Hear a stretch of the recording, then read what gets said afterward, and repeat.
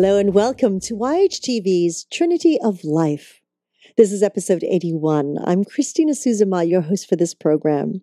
Thank you so much for joining me as I continue to explore the wonderful world of healing arts, meditation, therapies, and the many modalities of helping each of us find balance in our individual journeys. We're always excited to meet those who are on the leading edge of creating change on this planet. Now, at any time during this presentation, you can feel free to ask a question or make a comment simply by scrolling down on your screen and typing it into the comment box.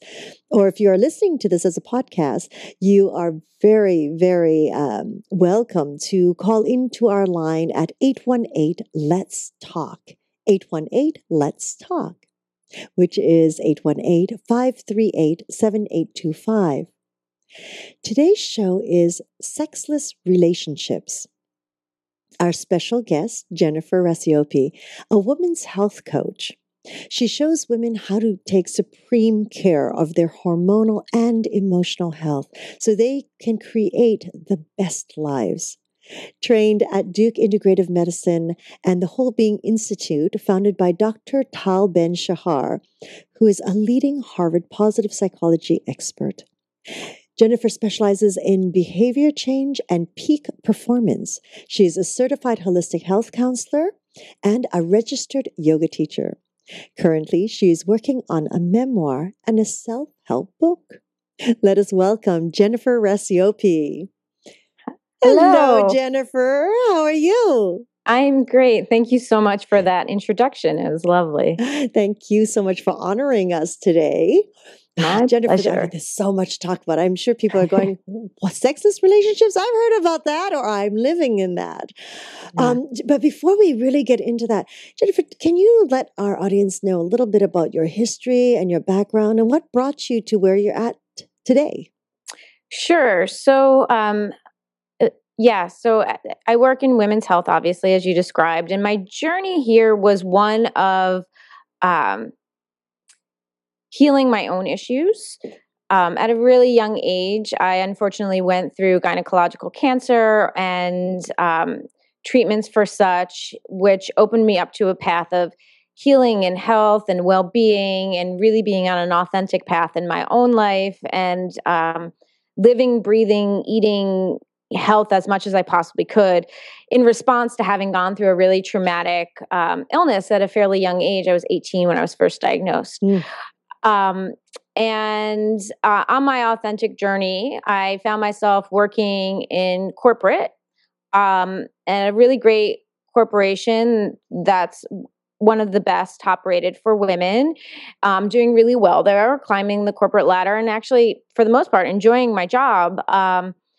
And as I further immersed myself in this culture, I began noticing an epidemic where the women I were working with weren't necessarily happy. They were under a lot of stress. They were feeling really compromised in their roles as mothers or, really conflicted about advancing their careers or taking on more responsibility at home. And the women who were trying to do both seemed really compromised in a lot of core key ways. And simultaneously,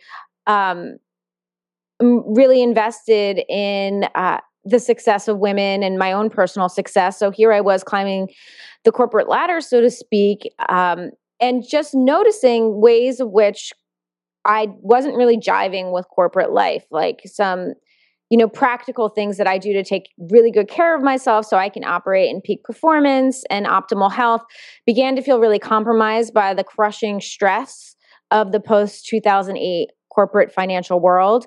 And it began to really impact me and my motivation to be there. And I began to just get this idea, well, there's got to be a better way. There has to be a better way to do business, a way to do business that both honors one's own unique strengths and love and passion for what they're doing while simultaneously using the body as an instrument to further a personal mission or a business mission or a company mission.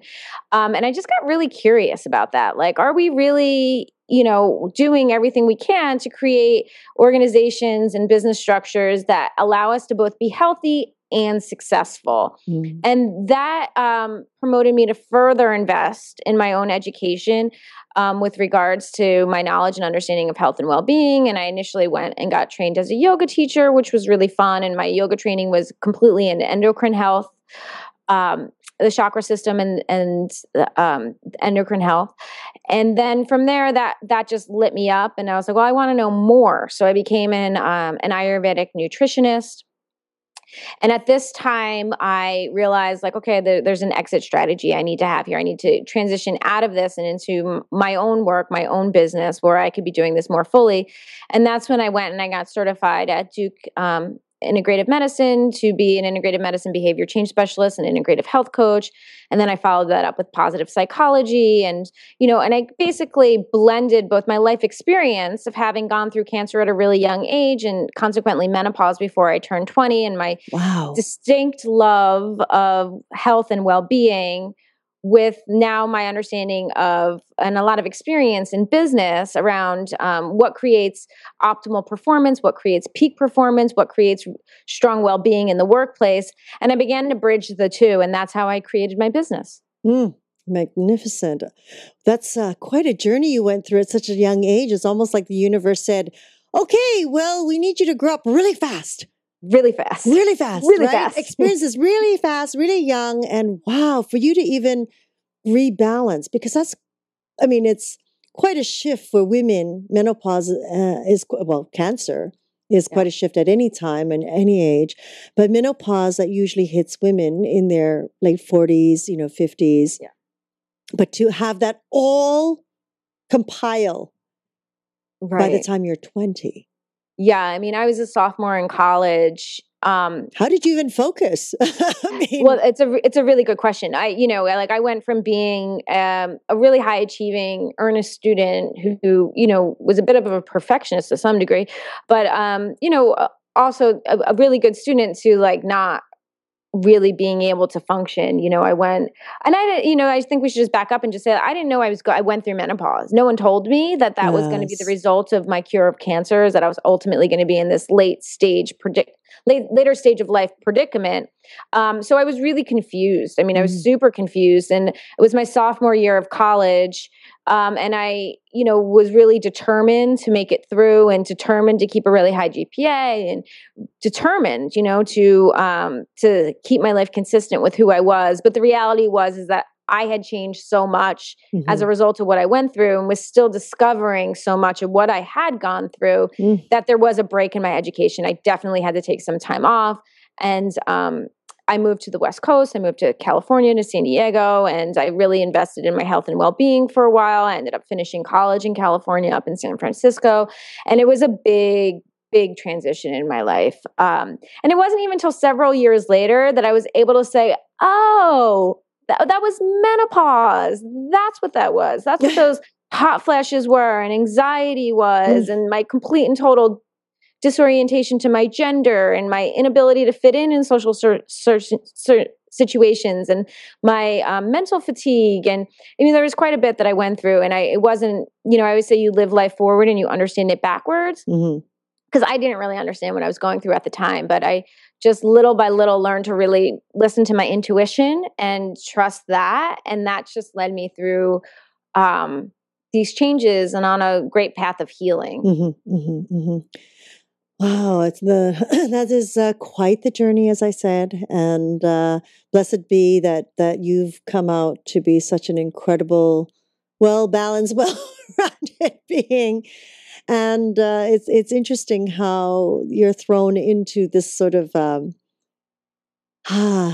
well, and you've kind of climbed out of it all refreshed and now sharing with so many and healing so many and helping others find that balance. That's magnificent. Thank you. I couldn't really do it any other way.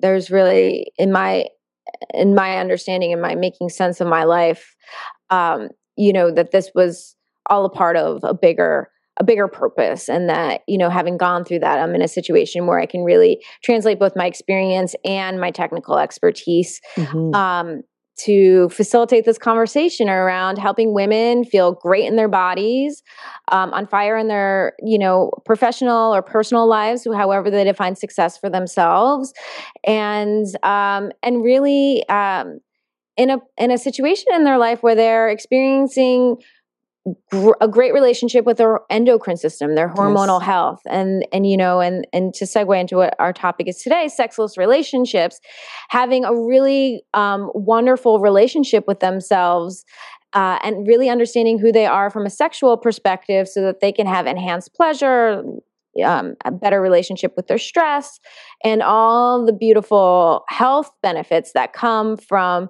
really knowing who they are sexually and having a great relationship with that aspect of their lives. Yes, I agree with you. Oh, so coming to our topic. Yeah. What is a sexless relationship? What is considered a sexless relationship? Yeah, so a sexless relationship is a relationship where couples having sex 10 or fewer times per year. So it's not a completely sexless relationship. Like, sex is still happening, but the frequency is, once a month-ish, but typically 10 to fewer times per year. Wow.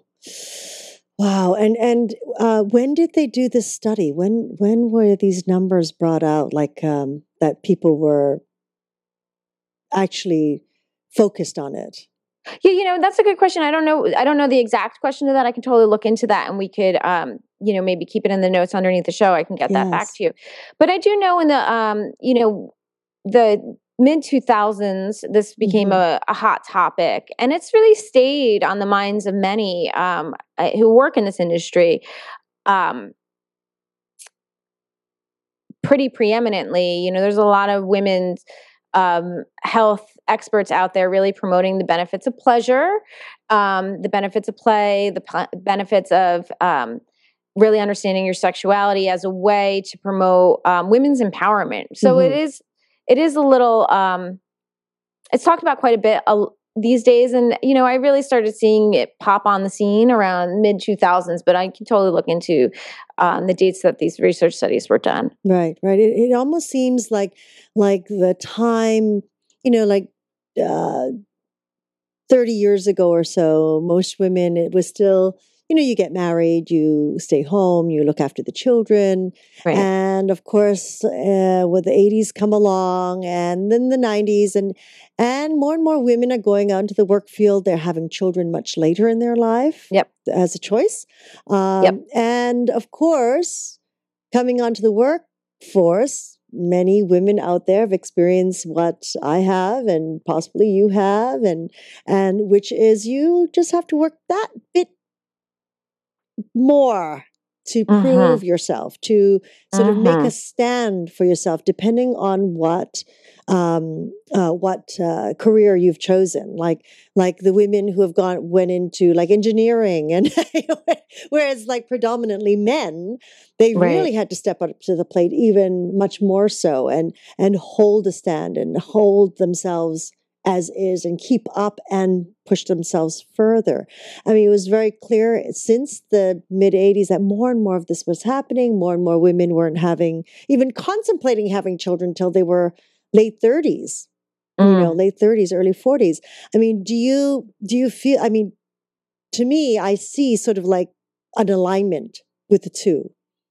Yeah, I mean, women's advancement in the workplace, the need for women to prove themselves in the workplace, the need for women to negotiate their role in life, whether they want to be a mother or have a career, or have a career and be a mother.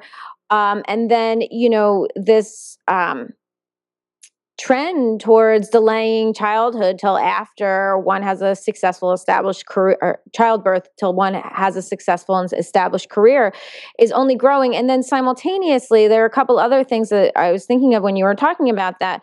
One is, we are living longer, where our longevity is extending. We're delaying, typically women are delaying childbearing more than they have before, but simultaneously we're under greater levels of stress. So hence we're in many ways aging faster as a result. So that's something that is definitely a hot topic for the here and now. And then simultaneously, another thing that happened in the early 2000s, I think it was 2002 or 2003, is that we got a lot of results back about the controversy of hormone replacement therapy too, for women who were approaching menopause or in menopause.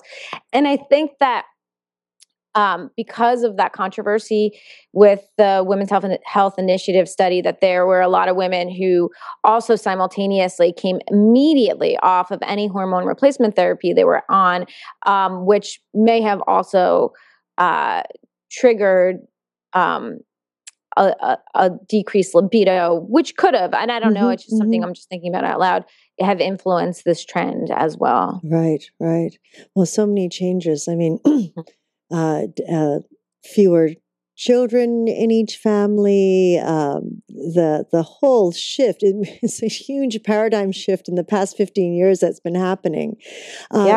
So when this happens, like we work longer hours, we have a different focus. So this all starts to beat down on our bodies, on our minds, on our spirits. Do we even know that? Do we even know? I mean, like not having a high libido, it's almost, well, it's the manifestation of all these stresses or stressors on us.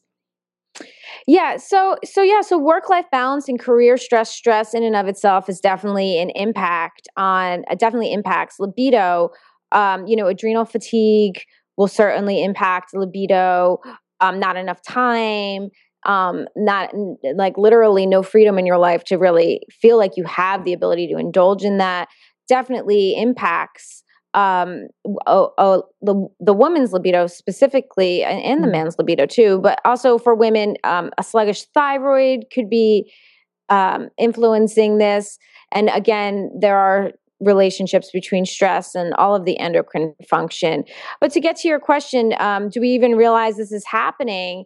And I would say in a lot of cases, no. In a lot of cases, it just might not be a priority. There could be in addition to career stress, family stress, childcare responsibilities, other medical issues that are interfering with sexual functioning or desire. There could be anger issues in a relationship too, emotional issues that are popping up between two partners. There could be infidelity issues as well. And I think the bigger issue is that it's just understanding what was the sexual tempo at the beginning, where are you now? Some relationships were never necessarily, everyone has a different frequency of which they enjoy sex. And so there's a range of which sex is appropriate for a couple. It doesn't, I've had clients ask me like, well, what's the norm? How many times should I be having sex? Is it's every day, or is it every other day? Is that the norm? And the answer is no. The norm is, it's what feels good for you, what is satisfying for you, what makes you feel like this is an active part of your life rather than a passive part of your life that's really being put on hold. So it's really self-directed, and there's so many things that could be influencing sexual desire and the experience of sex. Oh, and the one thing I didn't mention is unrealistic expectations too. Unrealistic expectations around what constitutes desire, needing to feel, like the fantasy about what great sex will look like or how it should come into play in a relationship, also influences the frequency and the enjoyability of sex. That's a very good point you just brought up, which is, it's almost like the fantasy that we hold. Yeah. Right? And our media doesn't help, does it? No. Our media just does not help us in that way, because it just kind of blows up what it should be like, right? Yeah. And the fantasy, the fantasy of the perfect relationship or the perfect sexual experience or the perfect work-life balance scenario or the perfect vacation. There's a lot of, as life life is going to throw a lot at us hard and fast any given day. And a lot of it's just like never going to be perfect. And are we okay with that? And can we make do? And so, there's some, in some ways there's a fantasy around what the perfect sex life would be or could be, or what the perfect sexual experience is, and what the perfect turn on is, and how one would feel prior to initiating sex or while sex is being initiated. And the reality is that, sometimes it really is just making a commitment to doing it and allowing the process to bring you to your ideal state, as opposed to needing to be in your ideal state to have the ideal experience, if that makes sense. It does make sense. It does make sense. I mean, I had to stop and think about that for just a minute.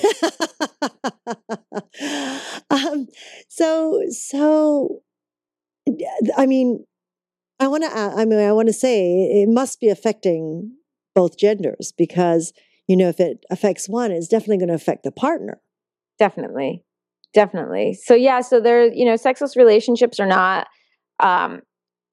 relegated to either men or women. It is a relationship. It is an intimacy issue. For heteronormative relationships, of course. As I was saying before, my specialty really is women. So I look at this particularly as a women's health issue, but absolutely there are men dealing with low sex drive, an inability to connect in that way, a discomfort around connecting that way, that impacts the relationship for the woman, on the other hand, who may have a very healthy libido and desire.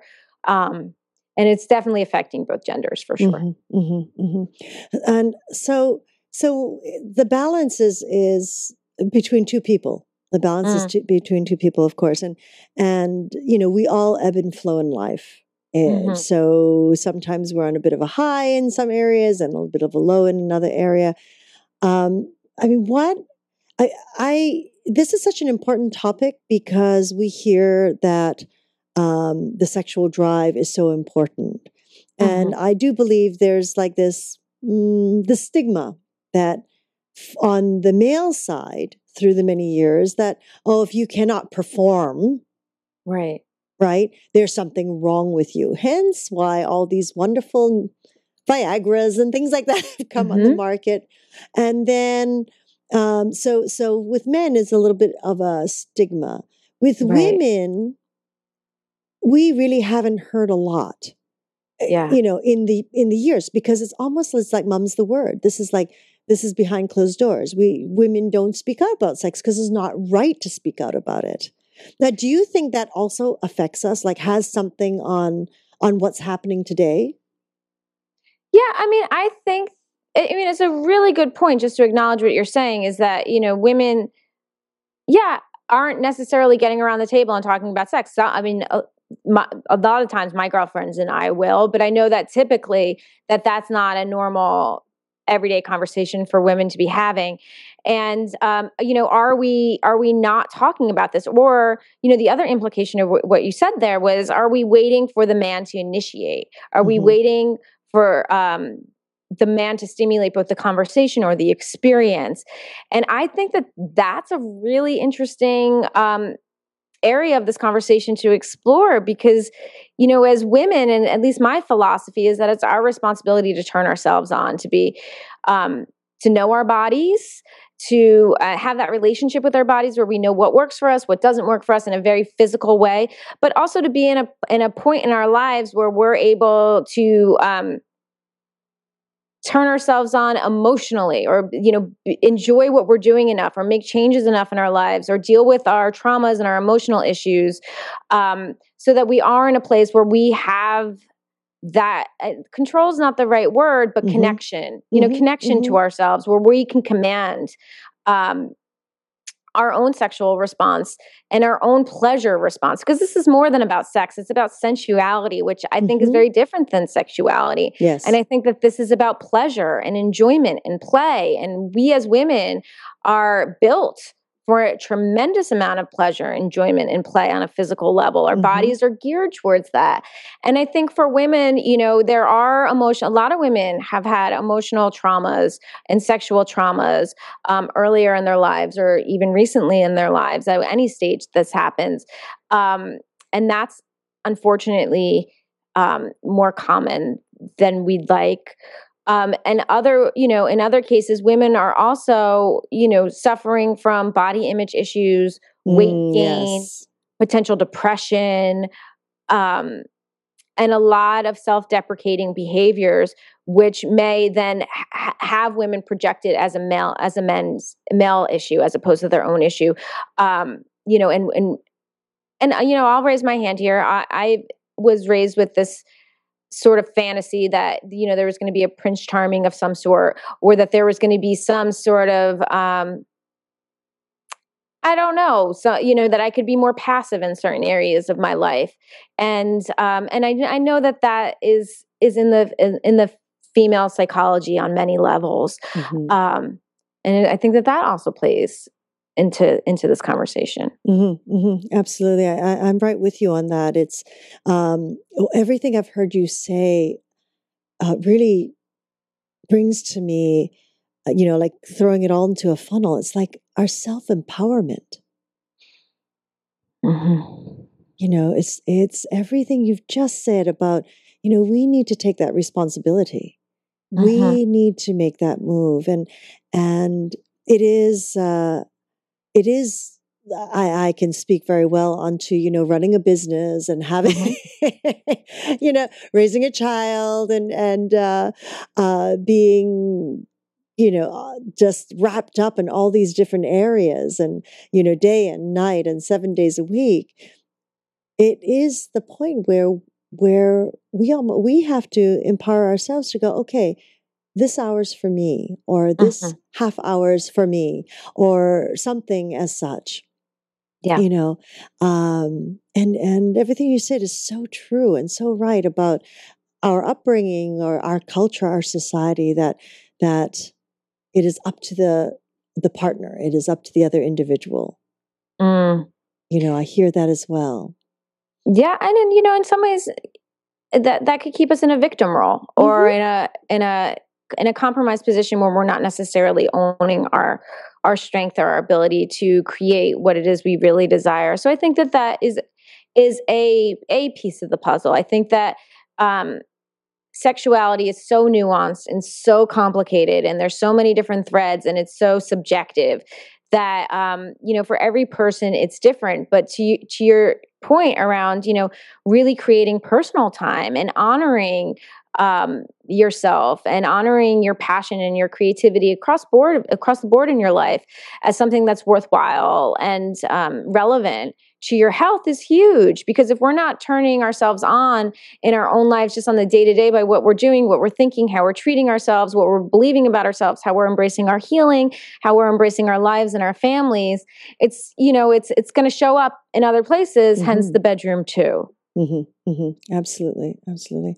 Now, Jen, there is so much from the outside that is affecting us, and now we've kind of come into what's internally, how we're brought up. It's like this mesh of in different degrees of the possibilities of what is hindering and what is affecting us, and but because why? Okay, why is it so important for us to have a sexual relationship? So this is the fun part. So yes, we got to fix all this, right? We got to fix this. We got to become aligned. We got to strengthen our inner core and who we are. We have to empower ourselves. Now, why is it so important that, sex, which was always the word for many, many years. Women weren't supposed to talk about it. Of course, they have these great shows that came out, Sex and the City, where it is about a group of women. It just came to my head, a group of women sitting around talking about their sexual encounters, etc. But that's still also a part in fantasy land. That doesn't always work in our lives, does it? Now, why is it so important? Why is it so important for us to have sex? Well, sex, and let's just broaden the topic. It's really, we're talking about pleasure, right? We're talking about pleasurable experiences. We're talking about peak experiences. We're talking about times in our lives where we're so raptured in what we're doing that we're in a flow state, right? So we're We're not thinking about our email, or we're not thinking about the next thing we need to do. We're really present to a sensual experience of joy. And if we look at our lives in general, and we look at the typical life of a woman who's really overgiving in so many areas of her life, not prioritizing herself, prioritizing everybody else, pleasure's probably the one thing that's lacking the most across the board. And so as we're talking about the benefits of sex, and we're talking about the benefits of pleasure, and in relationship to all the nuances of modernity and life that may be derailing that, it's actually even more important that we're connected to our bodies, even more important that we are having sexual experiences that are both satisfying physically and emotionally, because sex is a fantastic stress reliever. Orgasms are fantastic for our health. They really are. They bring us back into balance with ourselves, but they also do some pretty foundational things for our stress levels, the oxytocin levels. And it's just a great way to offset all of the other chronic stress we have in our lives. Well, you've heard that, ladies. It's about not just it's about rebalancing what's within. Yeah. It's about rebalancing. Yeah, and knowing yourself, right? So as you are able to increase your pleasure and joy with sex, there's a sense of self-discovery that goes along with it as well, which is going to influence who you are in the world and how other people, how you relate to other people. And I think that the benefits are both physical and emotional, but in general, across the board, it's I personally, I feel like our relationship to our own sexuality really influences just about every other area of our life. And that if we can bring the focus back to having pleasurable experiences sexually, either with ourselves, right? We don't need a partner necessarily. A partner's great. Or in the context of a relationship, that we are doing something for ourselves that is going to help us better become more resilient in the face of stress, better know ourselves. And from everything from help us sleep to put us in touch with what our true desires are. Oh, that's interesting. Wow, that's I believe like the new generation coming in that is a little more free, and the ones that are 20s to 30s, there's a certain freedom and a certain openness now. Yes and no. Really? I think that's a common conception because the millennial generation, and the women in their 20s and 30s, we live in a very pro-sex culture.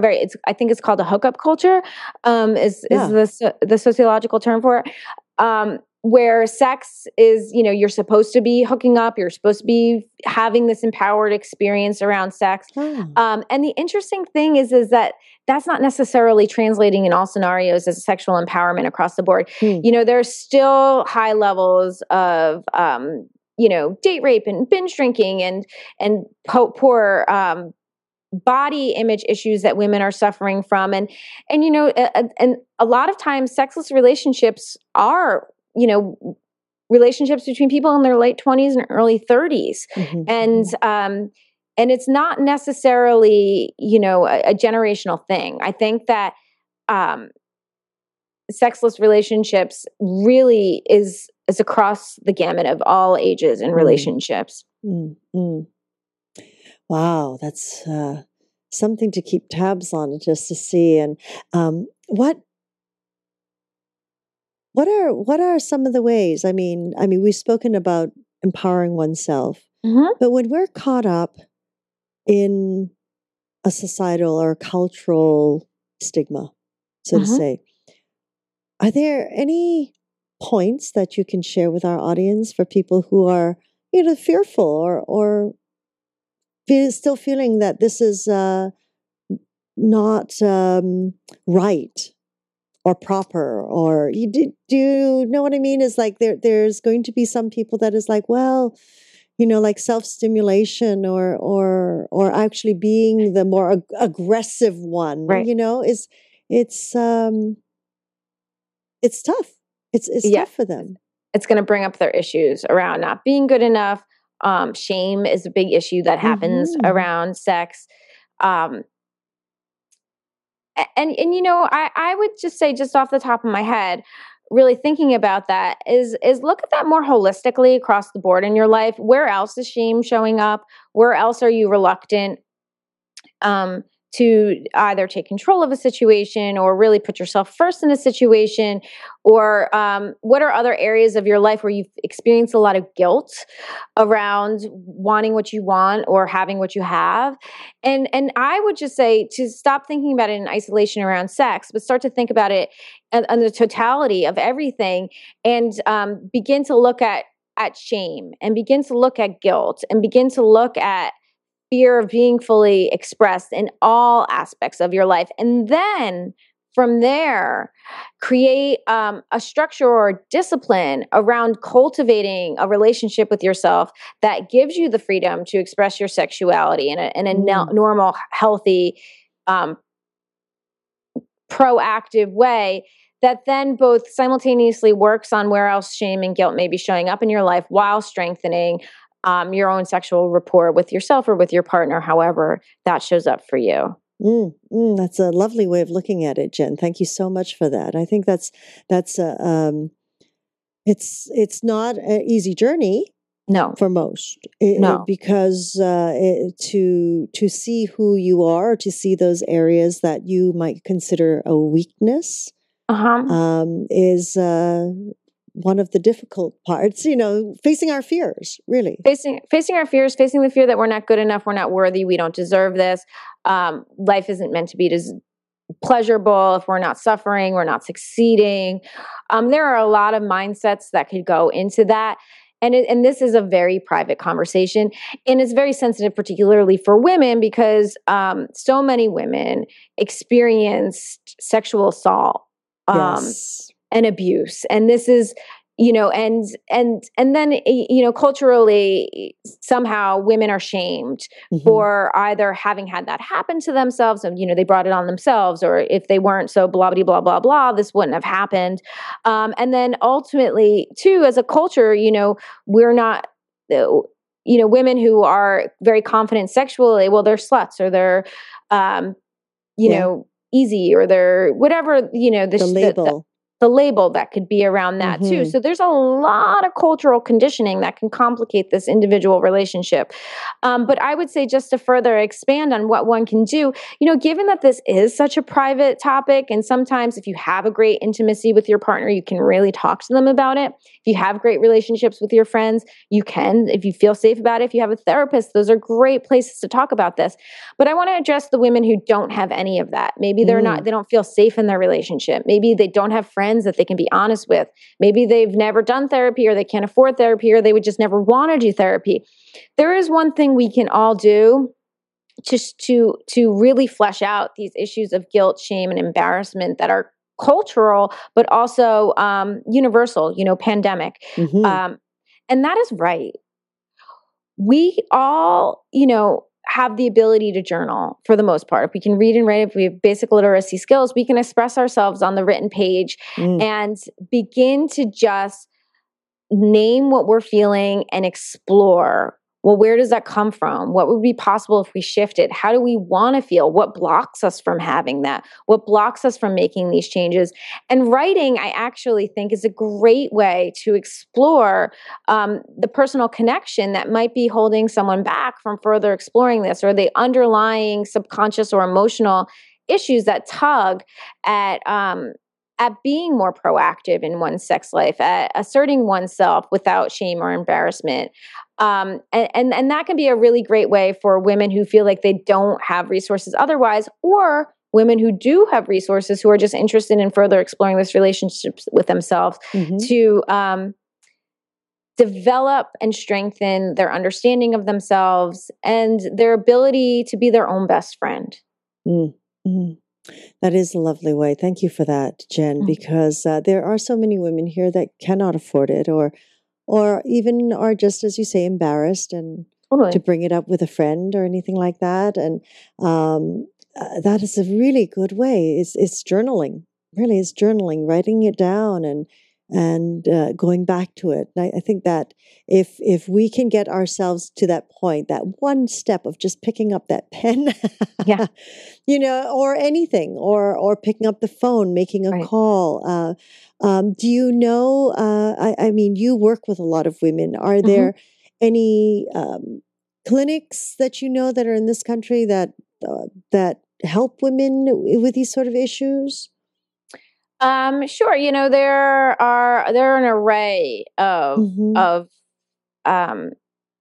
yeah. I mean, and one thing when you say that comes to mind that we haven't talked about is actually beyond just like work-life balance and stress and disempowering messages women receive around what it means to be sexual or have a proactive relationship with their own sexuality.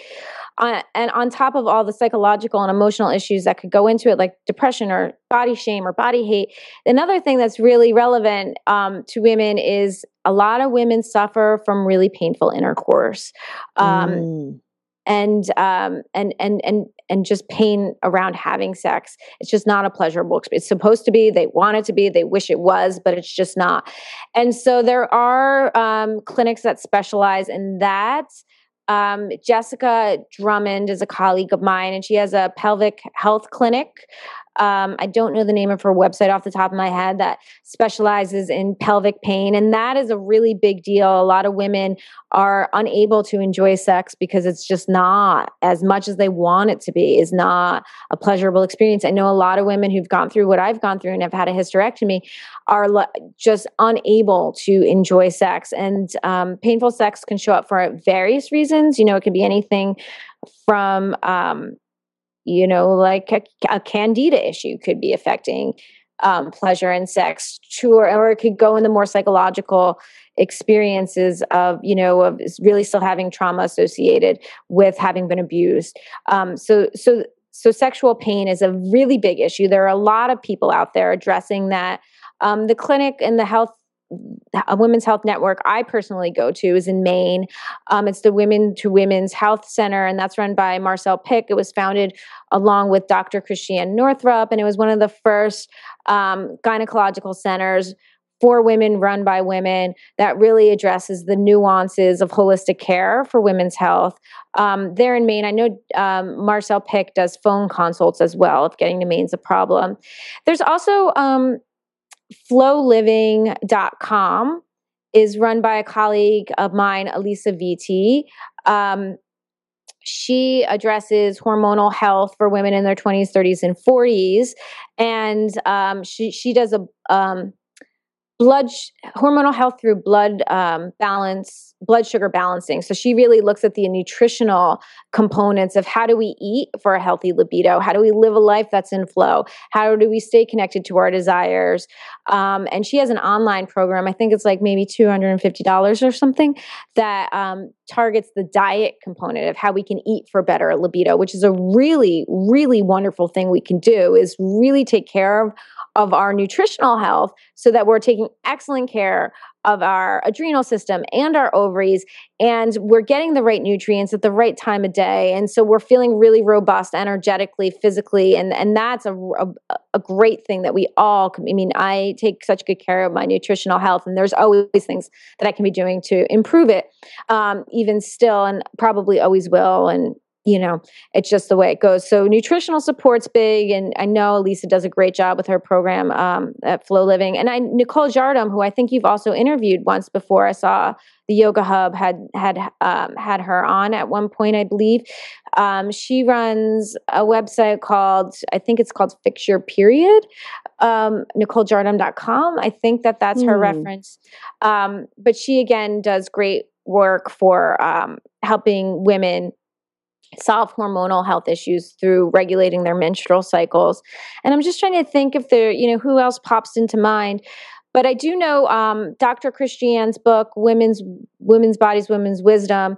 The latest edition has a ton of references. for what she recommends. Oh, the Yin Ova Center here in New York is acupuncture for hormonal health and fertility. So the acupuncture can address this in many ways. But I would say for women looking for clinical support, that it's really important to just begin to poke around and see who's in your community, who's talking about these issues, where can they go. I know Mama Gina, runs, I never took it, but people rave about it, a course that's really around embracing more pleasure in their life. And that you can look her up, Mama Gina, online, just Google her. But just going back to your community, who's in your community that's talking about these things? I know, looking back on my childhood where I was having tons of hormonal dysfunction that snowballed itself into cancer by the time all my whole story, I was going to a gynecologist who completely and totally, utterly dismissed my issues every single time I showed up. I was like, hey, things aren't right. I don't feel well. I'm depressed. I'm having these horrific menstrual cycles. They're not getting better. They're getting worse. What do I do? And he would prescribe me the pill. And then when the pill didn't work, he would change the pill. And when that pill didn't work, he would change the pill again. And when that didn't work, he thought I should go on to antidepressants. And I know that a lot of women are probably in relationship with their gynecologist where they're not able to talk about what's really happening because their gynecologist is packed. They have to wait months to get in. They only have 15 minutes when they're there. It's very clinical. They're not talking about the emotional issues that could be impacting their sexual reproductive health. And so I would really say start with your gynecologist. Make sure you're in rapport with your doctor and that your doctor is able to address all of, the totality of who you are. Look into integrative medicine. I'm an integrative medicine health specialist. I work with women on health and behavior change so that they can implement lasting and long-term changes that will help them keep robust sexual and reproductive health, throughout all of their fertile years and then beyond, just because we go through I went through menopause when I was 19. If I use menopause as the end of my sexual life, I would have never had one. I just wouldn't have, so perimenopause and menopause is not a reason to stop having sex. It's not the end of your sexual life. In my practice, I really work with women on making the lifestyle and the behavior changes, that's possible for them so that they can continue to have a great relationship with their sexual and reproductive health throughout the duration of their life. I really feel that it's a cornerstone to a super successful life as a woman. I think that there's a lot of resources out there, way too many to really name, but I would say start with your gynecologist, start with your local community, Dr. Google. That's a good one. Yes. It's a great way to connect you with the practitioners that can heal you and I shouldn't say heal you, help you heal yourself, help you find deeper healing in your life. And then just making sure that you feel really good with the team that you're bringing into your life and that you feel like they get you and that they're patient with you and that it's safe. A sexual relationship is so much, having healthy sexual relationship is really in so many ways around really feeling safe to express yourself and explore yourself. And particularly in these relationships with professionals that are helping us to achieve that, I think that having the safety there is the first place to start. Really feeling safe with your practitioners is a great place to begin. Yes. And that's where the work that you do is so wonderful because it's so wonderful to speak to another woman who is such a wonderful guide in so many levels. And I agree with you about the nutritional factors and that all adds to the balance of our health. And if we have health and balance, everything flows just that little bit better. Yeah, and particularly when we're talking about sensuality, right? Because if we can find the right relationship to our food and we're eating in a way that's going to help us minimize, we have stress in our lives, we're never going to get rid of it. That's right. And as a matter of fact, the more we assert ourselves, the more we go out there and create the lives we want, the more pushback we'll experience from time to time, and the more stress we'll have in some ways. And that's a good thing. Sometimes overwhelm is the place we want to be because it means we're making headway. The places that we can really make big gains on stress, I believe, are internally. It's by having that right relationship with our blood balance, our blood sugar balance, by eating a low glycemic diet, by having the right relationship with caffeine. I'm not a fanatic. I don't think that zero caffeine for a lot of people is really necessary, though for some it is, but the right relationship to caffeine. So eating before you have your cup of coffee in the morning, making sure that you're having healthy fats with your meals, and really taking care of our nutritional health is actually one of the greatest ways to minimize unnecessary stress in our body. Because when we're out of sync with what we're eating and we're eating poorly, we're creating internal stress. So in addition to that external stress that sometimes we cannot control, we can balance, but we can't control it. We're meeting stress with stress by how we're treating our bodies in relationship to that. And the hormonal piece is directly tied to our nutritional piece. And coming back to the pleasure and the enjoyment, when we're able to be mindful with how we're eating and enjoy the food we're having and not being on these restrictive diets that are, driving us further into adrenal fatigue, et cetera, we're actually right there. We're starting with more sensuality. We're starting with more pleasure. We're starting with these basic concepts that our sexual relationship would bring more of into our lives. Absolutely. Absolutely. Between the nutrition and also the physical activity. Totally. Because I find for myself, if I don't get enough physical activity, I feel like a frump. It's like everything, the energetic level is like, as they say, energy begets energy, right? Movement begets movement. So that it is really the trinity of the nutrition, the physical activity, the moments that we take for ourselves, to just stabilize again, to get that balance. So yes, if we don't feel good about our bodies, because we are living in them every day, if we don't feel good without our energy, it kind of all goes hand in hand. Yeah, Dr. Tal Ben-Shahar says not exercising is like taking a depressant.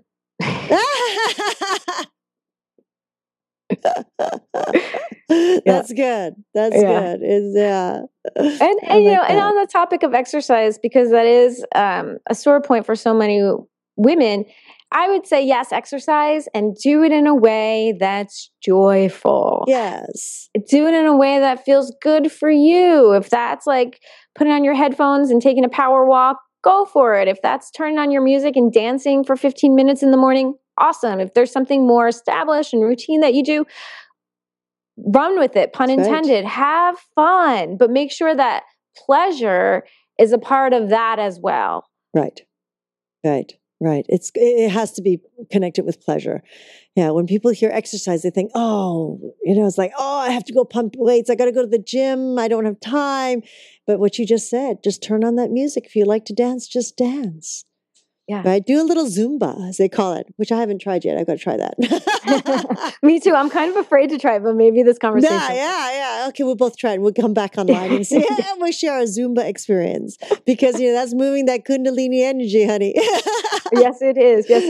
But even like pelvic rocks, just like swirling your hips, that sort of thing, is a great way to get in touch with the sexual energy, the Kundalini energy, if you will, but also begin to subtly move your body. Can be as simple as that. Lubrication. This is really, really wonderful. You've just filled us with so much information, Jen. It's thank you so much. Is there anything that you would like to still share that we might not have touched upon? Yeah, I would just say to trust your process. Embrace your curiosity. If I was like going back to the 1% piece that we had talked about in a different interview, if you were 1% more invested in your pleasure, if you were 1% more invested in your sexual health, if you're 1% more invested in developing that level of intimacy with yourself or with your partner, what would you do different? What would you do different? And what would that be like? And get curious. This is really about self-discovery.